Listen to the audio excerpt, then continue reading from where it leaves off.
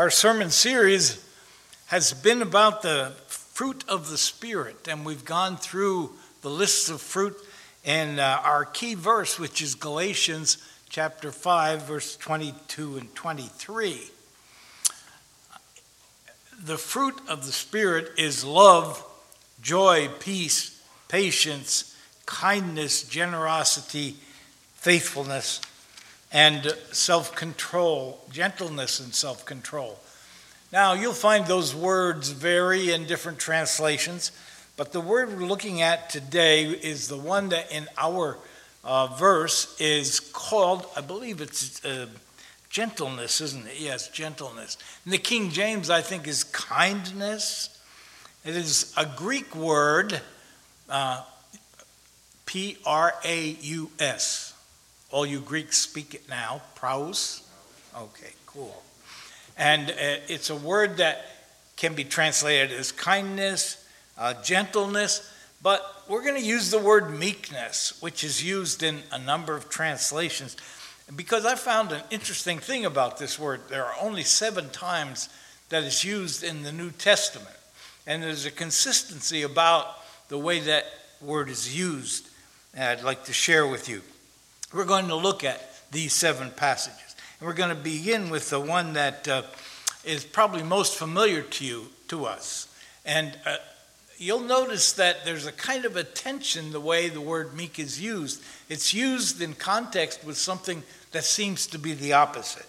So we find it in the Beatitudes, beginning with Matthew 5, verse 4. Blessed are those who mourn, for they will be comforted. Blessed are the meek. That's our word. For they will inherit the earth. Blessed are those who hunger and thirst for righteousness, for they will be filled.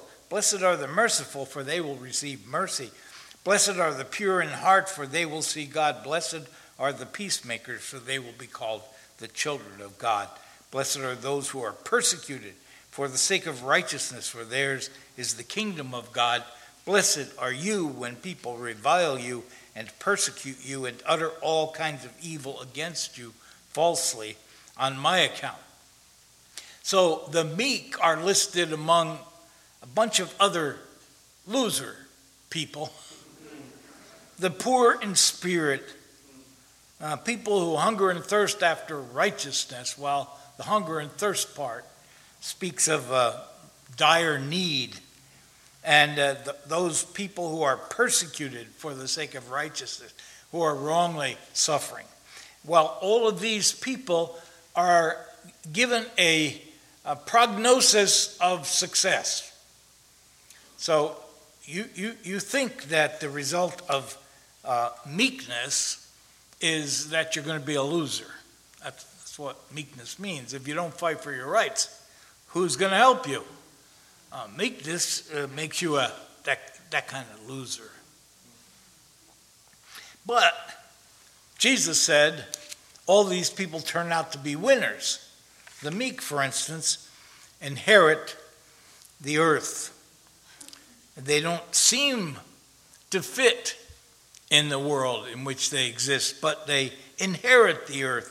That is their destiny.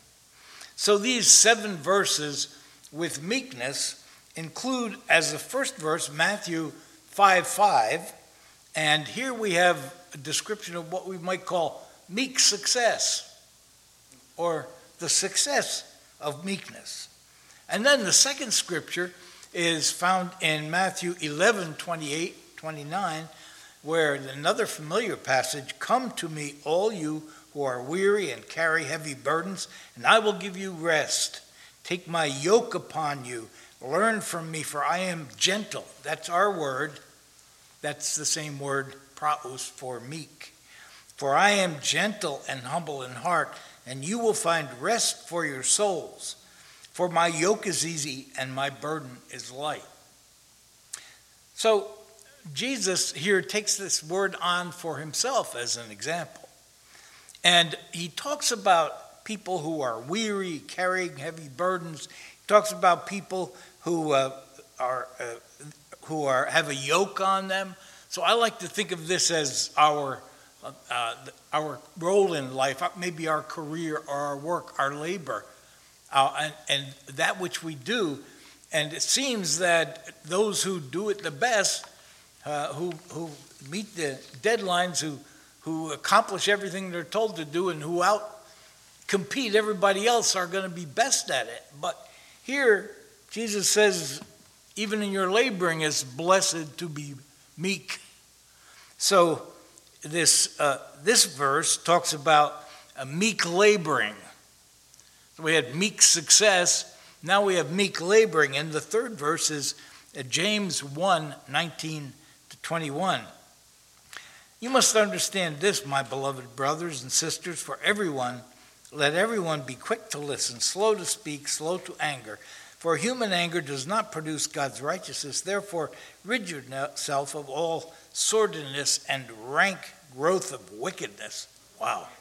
And welcome with meekness the implanted word that has power to save your souls. Now, I've heard this used as a proof text of being open to God's word in the Bible. And I've heard, but I think it goes deeper. He talks about the implanted word.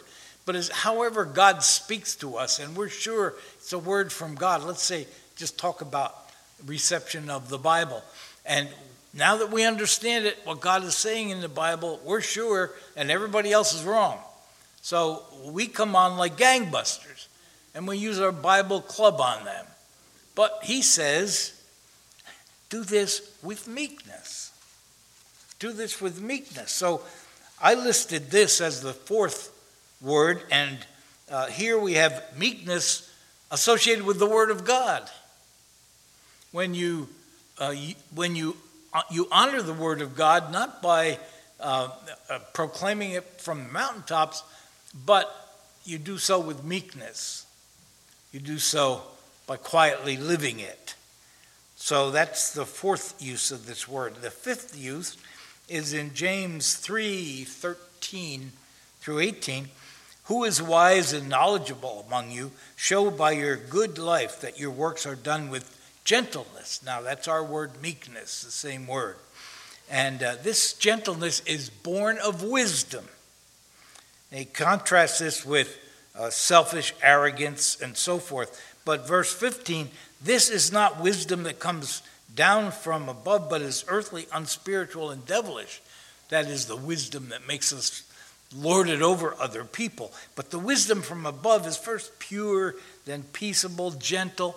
That's a different word than our word praus. Willing to yield, full of mercy, good fruits, without a trace of partiality. So now we have a verse that talks about wisdom and how we use wisdom in our life. And I'll tell you, man, with the exception of Juanita and Peggy, I got more wisdom than anybody because I've been around here longer. So you guys better listen to me. But here he talks about wisdom, wisdom born of meekness, or the association between wisdom and meekness. So the wiser you get, ironically, this is true, the more you realize you don't have a right to tell everybody else what's wise and what's true. So we're going to put James 13 down on our list of verses and call this meek wisdom. Okay? So you got meek success, meek laboring, meek leadership, the meek word of God, and meek wisdom. And now in 1 Peter 3, and I'm taking the end of verse 15 and the beginning of verse 16, this is a proof text that is used for witnessing. This is an encouragement to be a witness. Always be ready to make your defense to anyone who demands from you, accounting for the hope that is in you. Yet do it with gentleness, meekness, that's our word, and respect. So witnessing to people is not going at them with an aggressiveness, a sword. You got to believe this, but it's done with meekness. So we hear this word again, and it's used in connection with witnessing. That's our sixth use of the word. and the seventh will probably get at least 50% of you angry. The seventh time this word occurs in the New Testament is in 1 Peter 3, 1 through 4, in which Peter mansplains this way. Wives, in the same way, be subject to your husband, so that even if some of you do not obey the word, they may be won over without a word by their wives' conduct, when they see the purity and respect of your conduct. Do not adorn yourselves outwardly by braiding your hair and by wearing gold ornaments or fine clothing. Rather, let your adornment be the inner self with the lasting beauty of a meek. That's the word there. It's gentle in this translation, but that's our word. The beauty of a meek and quiet spirit. Oh, all you ladies, you can learn so much. So, meekness here is described by Peter as a positive quality for women at his time in his culture. But to call a man meek would be an insult. Isn't that interesting? Because there's something about meekness which, to Peter, as he wrote this, seems to speak of femininity. Well, we kind of have to learn to embrace that. And so the word I put here for this seventh use was meek masculinity. Now that reminds me of a book that was given to me by my friend Mike Hale. His wife made him read it because it is entitled Jesus and John Wayne. And it's about how the modern evangelical church has made Christianity into a muscular John Wayne thing, okay? And this theme she finds, it's very interesting to follow it. She's a woman, interestingly, a rather meek woman, but she's a PhD doctor at Calvin University, a conservative Christian college. So her book has created quite a stir, and it's so well documented, you got to take it seriously. But how she begins back in the 19th century in the building sense of Jesus, and then the next picture we have is what Jesus might look like. Jesus as John Wayne. And you know what that made me think of, oddly? Jimmy Carter. Because Jimmy Carter's now in the news because of his health condition. Just turned 98 years old. He's battling recurring cancer. It's gone to his brain, and so he has just recently asked not to be treated anymore, so he's being cared for in hospice care at his home. We don't know how long he'll last. I checked this morning. He seems to be doing pretty well, but somewhere in the next few weeks probably we'll hear about his passing. So, reviewing his life for you young folk who don't even know who this person is. He came right after Nixon and the Watergate fiasco, and he defeated Ford in the next election. He came from nowhere. Who was this peanut farmer from Georgia? And when I looked at that picture and I said, that man looks meek. Okay, he has that kind of shy smile, that sheepish look, and it turned out to be a winning formula at that time. But when I tried to validate this, I put in the computer, Jimmy Carter meek, and here's what I got: 3 fairly recent articles from ever since 2015. The first one was an article entitled "The Meek Shall Inherit the Earth," and it's all a review of Jimmy Carter's life. His presidency, yes, but the 40 years since his presidency. And this article quoted, of course, his presidency was 1 term, and he went down in flames because along came Ronald Reagan, and Carter was lost in a landslide. Loser, right? This article says, Meekness, like humility, this is a secular writer, meekness, like humility, seems nonsensical and opposite to popular measures of success: wealth, fame, power, strength, charisma. Second article I found was entitled, Jimmy Carter's Humble Walk with God. This talks about his evangelical Christian faith, about how and it's actually written in a Catholic magazine, but noting his Southern Baptist Sunday school roots and how honest he was about his own life and sin and salvation and so forth, which was really strange coming from a president, but he was a meek president. Because the third article I found, okay, here it is. When the President of the United States was attacked by a killer rabbit. Do you guys remember that? So in the middle of his presidency, in the year 1979, things were really going bad. The economy was out of control. People were waiting in gas lines. He, of course, was being blamed for it, like presidents always are. His popularity ratings were going down, sliding fast. And then came the Iran hostage crisis, and he looked weak in that crisis. And that was the background for the loss of the election. In the spring of that year, he took a vacation back home in Georgia. He went on a little fishing trip in one of his favorite spots. And, of course, there were a bunch of Secret Service hiding behind trees all around him. And one of them took this picture, which we're going to see here. I got to explain it to you. That's him in the boat. And over on the right, that white thing in the water, if you get closer, you can see it's a rabbit. A rabbit.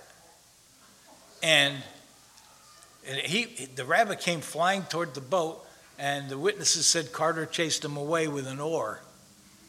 And this is the story about the killer rabbit. Monty Python had 5 years before had done their movie about a killer rabbit. So anyway, it turns out the rabbit was being traced by hounds, so it was a very innocent thing. And who knew rabbits swim? But that became a big joke around Jimmy Carter. I was reading this. Suddenly, the story was the subject of late-night talk shows, gossip magazines of much fanfare. In the eyes of the public, the killer rabbit incident was yet more proof that Carter was meek, weak, wimpy, and what followed was an onslaught of sensational chatter and mockery from the tabloids. Reagan came on, and he was like John Wayne the way he came across. And he pulled it off. But after his presidency, Jimmy Carter kind of went dark for a while. But for the next 40 years, he was a president for 4 years. For 40 years, he quietly worked on behalf of poor people, Habitat for Humanity, a peace negotiator in many countries of the world. He had the Carter Center to work on human rights issues and health issues. A number of diseases were resolved through that. He wrote 21 books. He got the Presidential Medal of Honor and the Nobel Peace Prize. Okay. Turns out that meekness is lousy politics in America, but it's really good humanity. Because we honor that part of Jimmy Carter's life, and we can think about this as his last days come.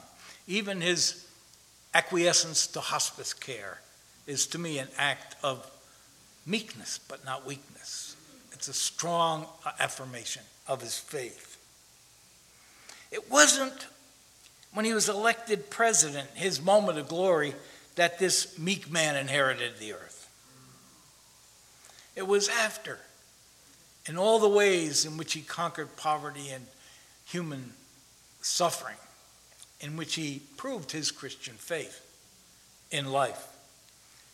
And that meekness is the kind that will inherit the earth.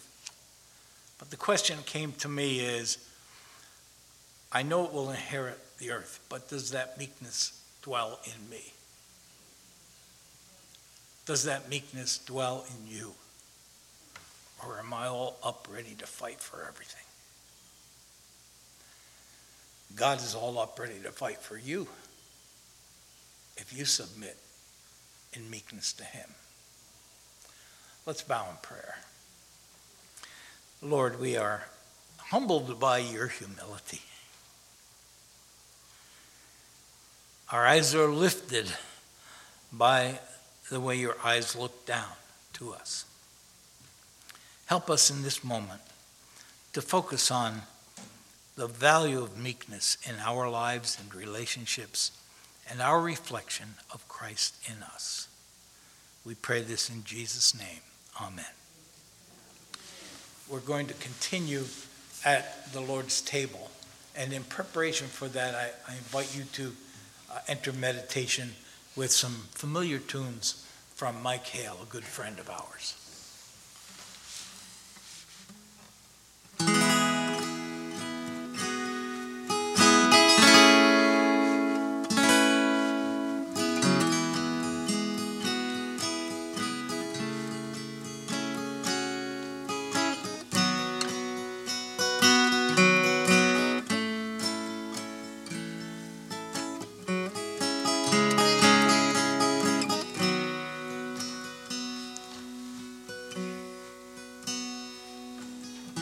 Amazing grace,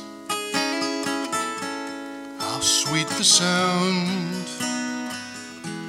Amazing love, now flowing down from hands and feet nailed to a tree. His grace flows down and covers me. Amazing grace, how sweet the sound. Amazing love, now flowing down from hands and feet nailed to a tree. His grace flows down and covers me. Covers me, you and me. Covers me, you and me. My Jesus, I love thee. I know thou art mine. For thee all the follies of sin I resign. Gracious Redeemer, my Savior art thou. If ever I love thee, my Jesus, Jesus, Jesus 'tis now.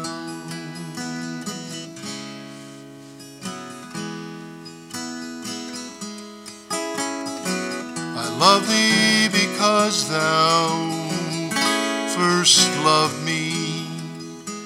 You carried my burdens to Calvary's tree.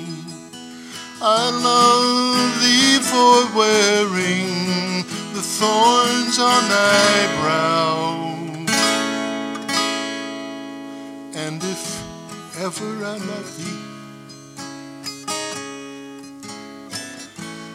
Jesus 'tis now.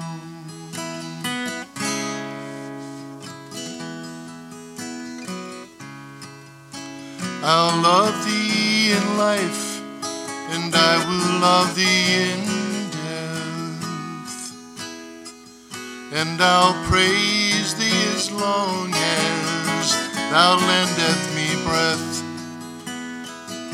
Say when the death dew lies cold on my brow, if ever I love thee, my Jesus.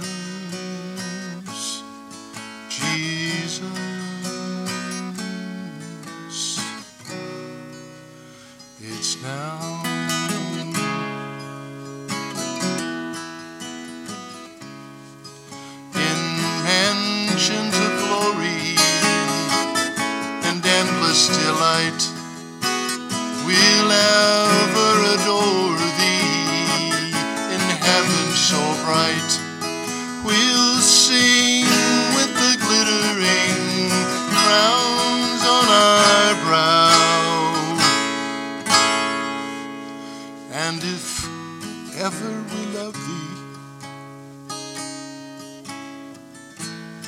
Jesus, Jesus, my Jesus, 'tis now.